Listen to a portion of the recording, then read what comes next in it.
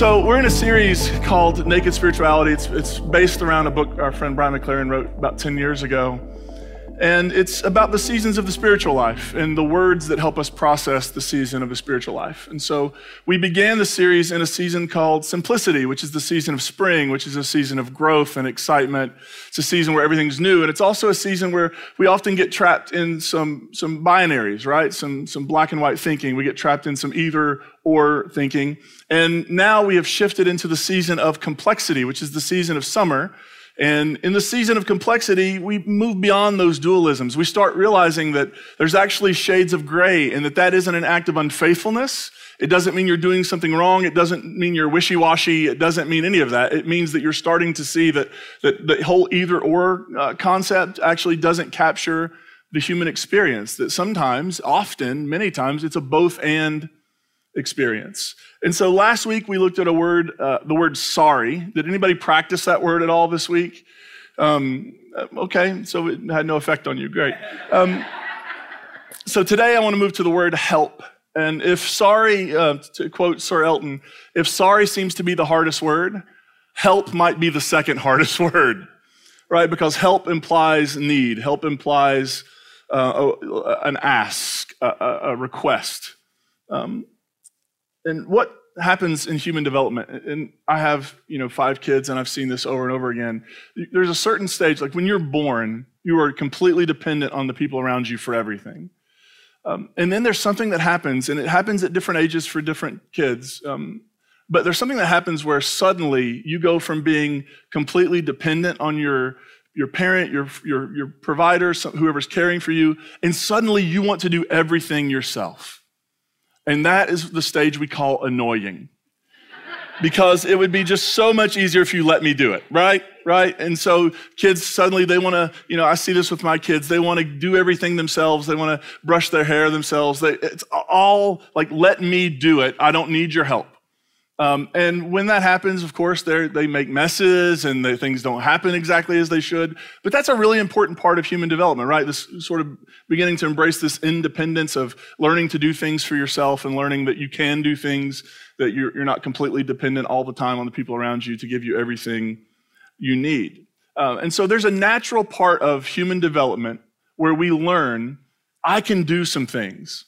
Like I can do hard things. I can do complicated things, and as they get older and older, that sense of independence grows. Like a little while ago, we have a 7th grader, and when school started, we started dropping him off at the school for football games where he would go in by himself, and then we would show up later to pick him up, and that is awful.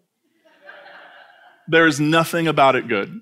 There's nothing about it I like. But yet there's a thing, right, where he's suddenly now, I remember turning 16 and getting my driver's license and pulling away from the house, the thing I don't even want to think about, or else this will turn into a major therapy session for Dad with my kids. But that moment when you pull away in the car for the first time and your parents aren't with you, and you're like, I'm free, I can do whatever I want.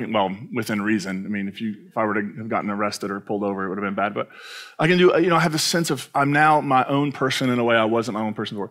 That's a great thing, to be able to begin to develop some sense of independence. But one of the things that often happens to us in the human experience is we start becoming ingrained with this idea that if we need help, if we need assistance, that it shows something is wrong with us, that we aren't as far along, we aren't as developed, we aren't as mature, we aren't as adult, we aren't as whatever as everybody around us. So I want to explore this word help today, and I want to try to frame it in maybe a little bit of a different way so that we perhaps are willing to ask for it a little more. And so let's begin with this. What is our resistance to the word help? And this will sort of echo a little bit of what we talked about last week. I think one of the major resistances in us, resistance in us around the word help is this idea of vulnerability, because to ask for help shows a sense of vulnerability. It means that I actually don't know everything. Now, in the days before Apple Maps or Waze, back when you used to have to print off a piece of the internet to go somewhere, and then in days before that, when you had to have a book that was about this big called an atlas, how many of you ever navigated with one of those? I still don't know how you did it. You look at a line on the road and you're like, I'm on that line right now. I'm just going to keep following this line until I get to that line, and I'm going to go left on that line. I'm a little directionally challenged, right? But there was this time when there was this sort of stereotype about a specific group of people who didn't want to stop and ask for directions. We'll just leave open who that group was. We all know. And what is the deal with that? Why would we not want to stop and ask for directions? Well, if I have to stop to ask for directions, it means people will think I don't know where I'm going. Also, you don't know where you're going. So it's not like they would be believing a lie about you. You are lost and you need help, right? But there's this sense of vulnerability. And as we become aware of others' perceptions, we become aware of others' evaluations of us, that idea of asking for help, well, gosh, they're asking for help. That must mean they're pretty weak. They're asking for help. That must mean they're not mature. They should have planned ahead more. Oh, they're asking for help. That must mean that they don't have all of their stuff together. So there's this vulnerability. And I think that there's something so profoundly grounded in that early story in that creation myth in Genesis where the first humans are naked and unashamed and then naked and ashamed, and they're hiding because to show other people your vulnerability puts you at great risk because others' opinions of us and their evaluations of us loom large in our consciousness. How many of you have ever gotten a really, really positive email? How many of you have ever gotten a compliment from somebody? How many of you have gotten like 15 of those and then one person says something negative? And what does that do? It begins to seep in, right? Because you're vulnerable. It's almost like that we're walking around wearing this armor, and if we ask for help, if we show some sense of vulnerability, we're showing people the places where the armor doesn't meet up quite right, and we're vulnerable and they can harm us. And so pretending like we can't do it all, or if we admit we can't do it all, then suddenly people are going to think we can't do it all. And if they think we can't do it all, we must be something wrong, right? Something must be wrong with us. And then vulnerability, it ties into, I think one of our other resistances is this feeling of insufficiency. I've told you before, like if I try to fix something that's broken, my insufficiency radar goes through the roof. Right? So we pretend like we don't need help because if we ask somebody for help, that means we can't do it. And if we can't do it, that means we must be deficient. And if we're deficient, that means we're not good enough. I mean, think about all the times maybe that you could have benefited from help, but that sense of, if I ask, they're going to think I'm not enough. And so we put on masks and we put on all these layers to try to project a sense of enoughness. Because in our religious, for many of us, not all of us, some of you have not had this experience, and so just mourn with us right now when I describe this.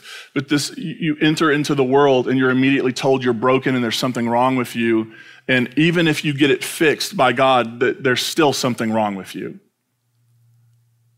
And so we learn to cover up, and we learn to wear masks, and we learn to layer on the armor, because if we begin to show that actually maybe we could benefit from somebody else coming alongside us, that somehow speaks about not just, oh, well, they needed help in this. No, it speaks to the very core of who we are. If you're not self-sufficient, if you can't do everything, then you are somehow not enough. And then I think another resistance, and this all bleeds together, and so that it's hard to separate out, but this idea of I think I'm making up this word probably, self-madeism. But you know exactly what I mean, don't you? This idea of, I did it all myself. You ever heard people talk about that? I did it all myself. I built a multi-billion-dollar company, and all I had was a couple $1 million loan from my father, right? Like, it was all me. The bootstraps myth, right? Like, I pulled myself up by my own bootstraps. Well, who gave you bootstraps? Like, did you just come into the world like, I don't know what these are, but I'm going to put them on my feet? Like, no, you didn't. You didn't. But there's this myth that we are self-contained, we can be self-sustaining, that we need nothing from no one. We talked about worship a few weeks ago. We talked about this idea that probably there's a good, at least hypothetically, maybe it's a good guess that humans began to have this need to somehow do something because they realized that we are dependent on forces outside of us. right? And as we're, like, for example, as we're sitting here, there are folks in Florida whose lives have been completely upended in the last week, and they have been definitely at the forefront of our minds over the last week. But we are all dependent and fall victim to forces and situations that exist outside of us. And sometimes those things benefit us, right? It's like when you're on the road and you're driving and you're speeding because the person in front of you is speeding and you're just hoping they get caught first. And so you're like drafting with them. Sometimes it works in your favor, and then sometimes it doesn't. But regardless, every single one of us, we are dependent on all sorts of things that happen that are outside of our control and are outside of our abilities. How many of you in this room or online have ever been born? Good. That's the first 100%, right? We all entered this world, and there were all sorts of things that happened before us that played into how we entered the world and what that experience was like and what our current experience is like, and that's true for everybody. So nobody is self-made. Nobody is an island. Nobody is dependent on no one or nothing else. We all, whether we know it or not, are dependent on outside forces, other people, other things. There is no such thing. But wanting to keep up that myth and to keep that idea going that we are self-made makes us resistant to ask for help, because I never needed help from anybody, and my dad never needed help from anybody, and his dad never needed help from anybody. I just think they were lying to you if they told you that, because we all need help from other people. It's just true. So if we can acknowledge that there are things in us that make us want to hide, there are things in us that make us want to not feel vulnerable with other people, because vulnerability is a risk. Admitting that you are not completely, totally isolated and sufficient without help from other people, that you kind of need somebody else. That doesn't, if we can just acknowledge that that doesn't make you weak, and it doesn't make you unworthy, and it doesn't make you insufficient, then we can begin to do something really interesting in the world. But it begins by acknowledging that who you are right now, you are completely and totally enough. You are. Now, you're in process too, right? You're in process. There are things that you're working on. There are things that are going to change. You're going to learn. You're going to grow. There'll be maturity in places in your life and you'll suddenly realize, oh my gosh, I didn't respond the way I used to that. What is this maturity? I think it is, right? You're going to have those moments. But even though you have lots of growing to do, and even though there are probably things about you that you want to change, or that your partner wants to change, or that your friends wish would change, that your family wishes, like all of those things exist. And even in all of that, you are enough. You just are. So let's begin there. You're enough. And you also need help. You're enough, and you're not self-made. You're enough, you're totally sufficient, and also you need other people. And so if we just let that be the base layer of our conversation, where might we go and what might help mean? Because I think when we ask for help, when we admit, I need assistance, it unlocks some things that are really good for us as human beings. And just like when we're kids and we're learning and growing and we're becoming more and more independent, that's a great thing, but also it can lead us to this place where we think we don't need anybody, right? And so what might help do for us? If we begin to ask for help when we need it, if we begin to say, I can't do this on my own, what does it do? I think one, help creates this understanding and this sense of interdependence. That actually independence is not the ultimate human goal. Interdependence is the goal. Recognizing that we need one another. So I think there's this universal human experience that happens when you're unloading the groceries from your car. How many of you, regardless of what you have in the trunk, you're going to try to get it all by yourself on the first trip? Can we just ask why? It's like you're paying per trip to unload it. Like, they're gonna charge me extra if I don't get all this out at once. Or like somehow it makes you look really tough and strong, and like you have 20 people standing around you, like, can I get them eggs? Can I help with the milk? You're like, no. And you have all these bags and the circulation is being cut off to your hands and you're dropping things and you're like, this is fine. And you're carrying it all into the house at one time. Like, what is that? What is that? And we're at the stage now at our house where we bring groceries home and the kids want to help carry things in, which means you should have bought double because something's gonna get broken. And yet being able to say, I could get, just for my own self, I could carry all these in at once, but I'm gonna let them help. What is that? That to me is this, it's just emblematic of what we're trying to deal with here, which is that there's this sense in us that we just gotta do it all on our own. When in reality, having help means you still make very few trips to the trunk. It's just, you can still feel your fingers. And that's a really good thing. But this idea of interdependence, that somehow we are all on this rock that's spinning. And if you think about that long enough, like this thing is turning and moving, and we aren't just all flying around all the time. Wow, gravity, right? But we are all on this rock that's spinning and twisting and moving throughout space, and we all share it together, and somehow we end up with this sense that really we're on our own. When whatever happens on this planet, this is why I don't understand people who just don't care about like climate change. Because whatever happens to this planet is going to happen to everyone. And yes, right now and moving forward, there will be dramatic difference between how climate change impacts the rich and the poor. But eventually, if this planet is unsustainable, everybody loses. We are deeply, deeply connected to one another, whether we know it or not. Life is a domino effect. And that what I do and what you do impacts way more people around us than we can begin to imagine. We are interdependent whether we want to acknowledge it or not. So I want to read a couple texts from the book of Acts, but I want to begin by saying, join me in not idealizing the early church. Because there's this thing that happens in Christian communities when we read the book of Acts where people are like, we need to be a first century church. You don't want that. They did not have air conditioning. Number one.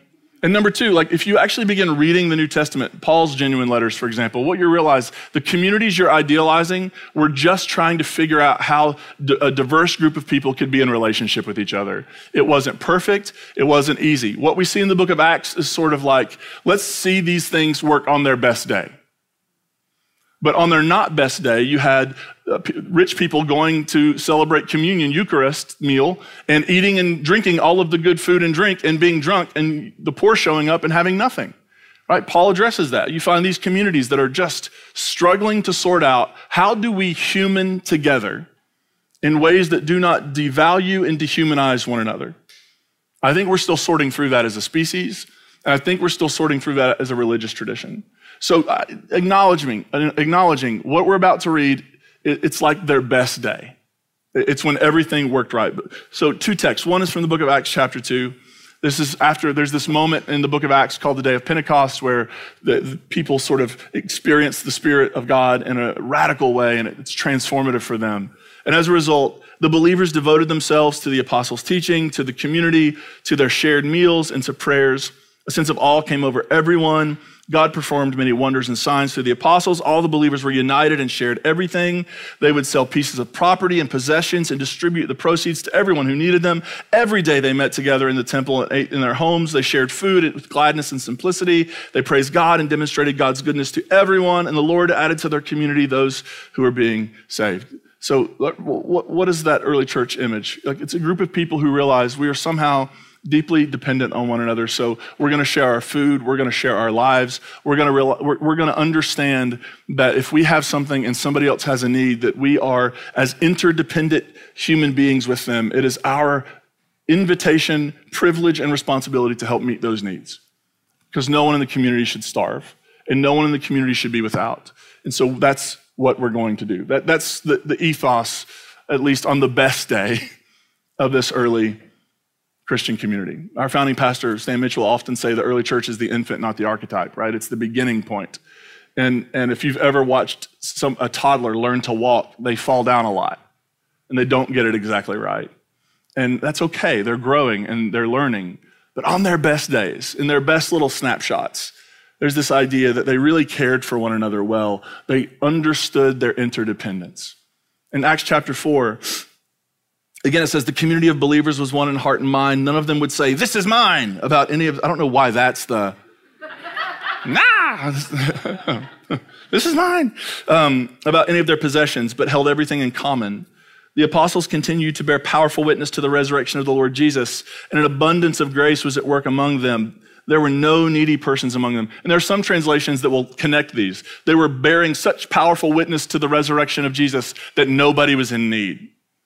Like it almost connects the powerful witness to being, here's how we say that Jesus is still alive and at work among us. Because there are no needy people in our community because we take care of one another. Those who own properties or houses would sell them, bring the proceeds from the sales and place them in the care under the authority of the apostles so that it was distributed to everyone who had need. Interdependence. Belonging to one another. And I understand, I bet for some people in that community, maybe they had a strong sense of independence and they thought, nobody should be helping me. I should be doing this on my own. And yet, in this community, the response would have been, no, you shouldn't. This is not yours to carry alone. You're part of us. We are part of you. We sort this stuff out together. Amen. Nobody walks alone in this community. So interdependence, and I think help also creates this opportunity for participation or collaboration. We help one another, right? There's a give and take. So you need something today, so I help you today. Maybe I'll need something tomorrow. You help me tomorrow. It's an invitation to not be a spectator to the whole thing, but to get involved and to see needs around you and also to be willing to acknowledge your own needs. Maybe you're the person everybody always talks to. In your friend group, do you have that person? Or in your family, the person everybody always unloads on and talks to, and you're like, they're just always there for me. Somebody eventually needs to be there for them. Because that's a lot to carry, right? And it's a gift, and it's something people show up willingly to do. And yet, if you're that person, and your thing is like, I just bear everybody else's burdens, I don't need any help. I'm just gonna go ahead and call that false. You do. You do need help. There's this great line in the book of Galatians where Paul is writing to this community, and he says, bear one another's burdens, and in doing so, you'll fulfill the law of Christ. Isn't that interesting? He doesn't say go to church. He doesn't say believe in God. He doesn't say believe in a specific atonement theory. He says when you bear one another's burdens, you fulfill what Jesus was actually inviting you into. And so there's this invitation to participation and collaboration. It's really incredible what we can do together. We can do way more together than we can ever do apart. You ever studied ants? Annoying little creatures. They do a ton of stuff. They can move stuff that is way larger and heavier than they are because they organize themselves and they get together and they're like, we're going to move this thing that's way bigger than us. That's science for you. But I actually think that's what happens in communities like this. When we share our burdens with each other, when we're there for each other, when we work together, I mean, it's really daunting when you look at all the problems of the world. We've already talked about climate change, right? We could talk about misogyny. We could talk about white supremacy and racism. We could talk about homophobia. We could talk about white Christian nationalism. All of those are major, major problems. And if you're like me, sometimes you feel, and I'm a big guy, but sometimes when I'm thinking about those problems, I feel really, really, really small. Anybody else? And I'm like, what in the world can I do to move that mountain? But then you realize, it's not my job to move that mountain. It's my job to participate with a group of people, and maybe we're moving it slowly. Maybe we're starting at the bottom and we're just trying to knock the whole thing down. But it's not going to happen when I'm by myself. It's going to happen when I'm in community with others. And maybe sometimes not even where everybody all sees everything the same way, but we all realize there's a mountain that needs to be moved. And there's a pick axe in my hand, and they've got one, and they've got one, so let's do this together. It's an invitation to participation. In the book of Ephesians, there's this line which is talking about sort of the transformed experience, and it says, so if you've been stealing, stop and go do something productive and share with those who have need. Right? It's the story of Zacchaeus, where this guy has been a chief tax collector and he's mistreated his neighbors and he's taken way too much from them and he's been dishonest and he's been a no good cheat. And at the end, he has this encounter with Jesus and he says, you know what? I'm going to give half my stuff away. And if I've harmed anybody, I'm going to go back around and I'm going to make sure they have what they need, because repentance and repair, or repentance and reparation, always go together. You can't ultimately have repentance if you're not seeking to repair. And there's this experience and I just think about that story of Zacchaeus. And the only thing we really think about this guy is like, he was kind of short. But in reality, when he gives away, when he divests himself of his ill-gotten gains, think about what that would do in that community. Think about if oil executives decided to divest some of the money they've gotten from the degradation of the planet and put it back into environmental stewardship and sustainability. What would that do? That's repentance. And that's something that can absolutely be transformative. And so our thought process is not just, what can I do? What can I do? It's, no, what if I bring all the unique, garbled up mess of me into a community and everybody else does that too? What can we do together? What mountains can we move together? What healing can we bring to the world together? And I think ultimately help leads to expansion. Because we can do more together. And when you and I link arms, our abilities and our powers and our resources have just immediately been expanded. I'm no longer an isolated me, it's us. Anybody in here ever done any weightlifting? So my first experience with, I had a class, I don't know if they still do this, but in my high school, we had a class called weight training. And I took it because I thought it'd be easy. Like there are no exams in there. You don't have to learn anything. You're just gonna go lift stuff. And we had this one particular exercise called Skull Busters, and it was to work on your triceps, where you take the bar and you put whatever weight you can handle on it, and you're bringing it, and you're laying down, and you're bringing it down, and you're like bringing it right to your forehead, and you're pushing it back up, right? This is the exercise. And everybody had a partner because you couldn't really trust that, you know. And so a friend of mine was my spotter, and I'm doing this, and like halfway through my set, they just give out. And I'm like, where's he at? I'm like, Andy, where'd you go? And Andy's not there. Andy has gone. Was Andy raptured? We don't know. We just know Andy is not there.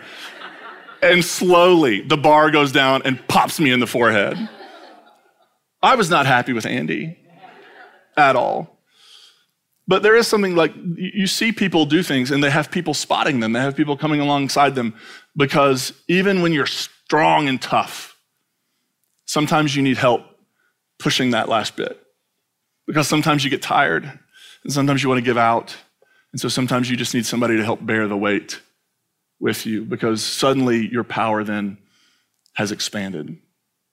When we work together, it enables us to do things. When you bring your wisdom and your experience and your creativity and your resource and everything that makes you the enough human being you are, and you link it together with other people moving in the same direction, caring about the same vision, it creates potential and possibility that would not exist if you were completely isolated and on your own, staring at that mountain and wondering how in the world you're going to begin to even make a dent in the problem.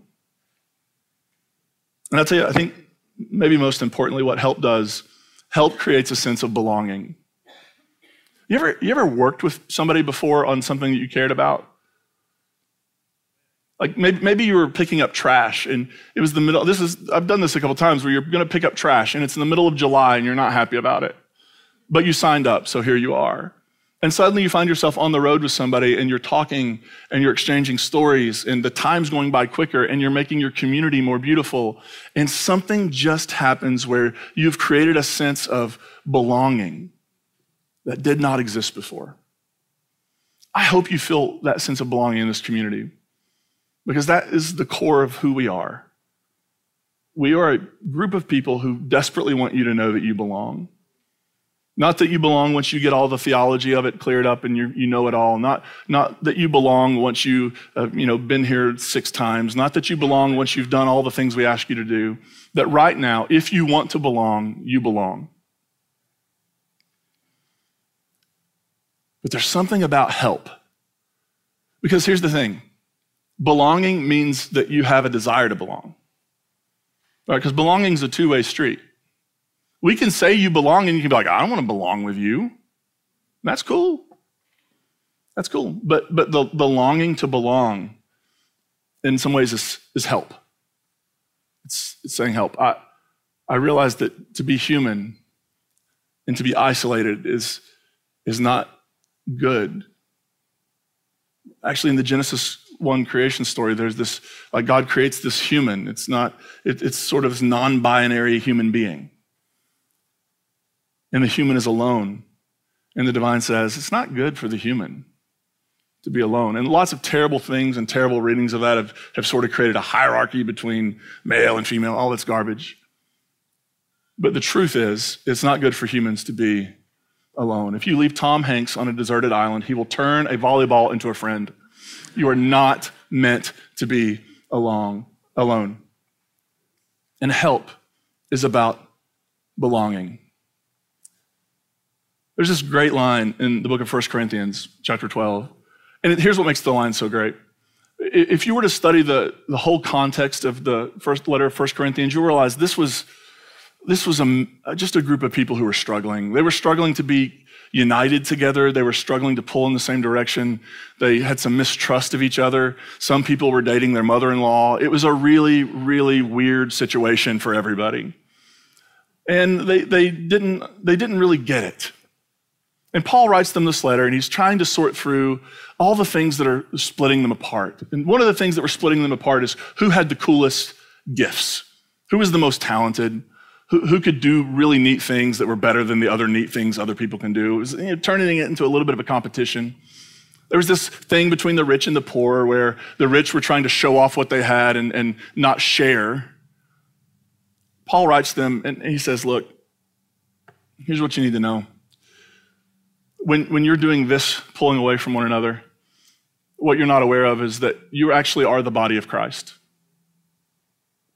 Great Christian saint Teresa of Avila said, Christ has no body but yours, no hands and feet on earth but yours, no eyes but yours, no mouth but yours. That somehow when you gather together, you become a tangible representation of the body of Jesus in the world. And here's what he says in verse 27 of 1 Corinthians 12. You are the body of Christ and parts of each other. Did you catch that? You are the body of Christ and you belong to one another. And then he goes on to say, and I want to show you the most excellent way that works out.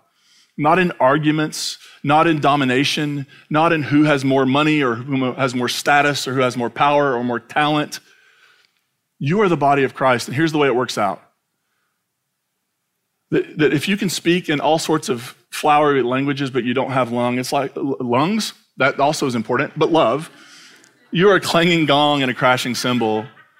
But ultimately, if you have all of the things, and yet you don't engage the people around you in love, it's really kind of pointless, because when you tear it all away, when you move it all apart, you have faith, hope, and love, but the greatest is love. Don't you like that? Like there's faith, hope, and love, but really the only thing you need to get you through is love. Paul is calling that community to belonging. And that's the regular thing I want to be calling us to as a community.